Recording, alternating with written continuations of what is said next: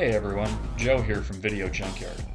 Things are starting to pick up the pace at the Junkyard. Lots of fun content coming down the pipeline, so please stay tuned and be sure to find us on Facebook and Twitter at Video Junkyard Podcast, as well as other social media sites as more content becomes available. We also look forward to hearing from you. Please feel free to get some fun discussions started. What are your favorite old cult films? In an age of cinema franchises breaking records left and right, let's not let the superheroes have all the fun. What were some of your old favorite forgotten franchises? Drop us a line or comment. What should we dig up, review, discuss, what have you? Speaking of superheroes, folks, I'm afraid I'm here to be the bearer of bad news. Today, May 14th, 2018, it's been announced that we have lost our Lois Lane. Miss Margot Kidder passed away yesterday at the age of 69 in her home in Livingston, Montana. Born Margaret Ruth Kidder on October 17, 1948 in the Northwest Territories of Canada, Kidder started her career in a number of small TV and film roles, such as the barmaid Ruth in the 1970s Western series Nichols, starring James Garner. After a number of other brief appearances, she was cast in Brian De Palma's cult classic Sisters, where Kidder starred as a pair of conjoined twins in 1973. A year later, she starred in the infamous slasher film Black Christmas, going on to win a Canadian Film Award for Best Actress.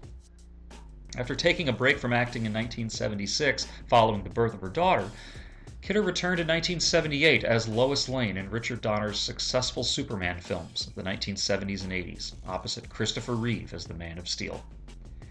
In 1979, Kidder starred in the popular film The Amityville Horror as Kathy Lutz, reinforcing her role as one of the leading actresses in Hollywood in the late 70s and early 1980s.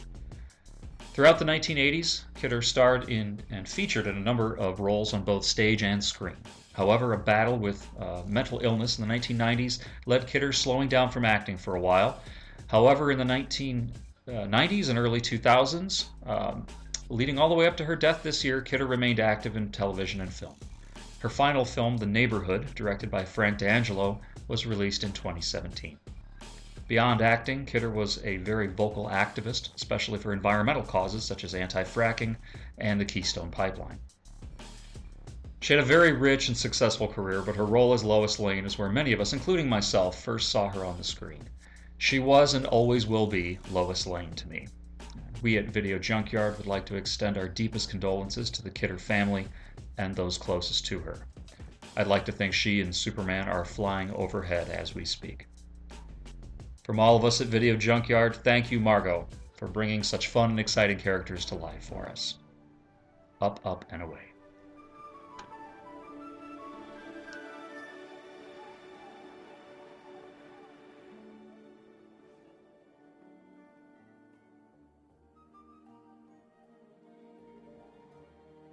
Can you read my mind?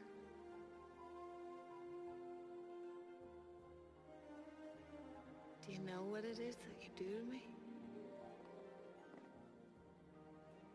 I don't know who you are.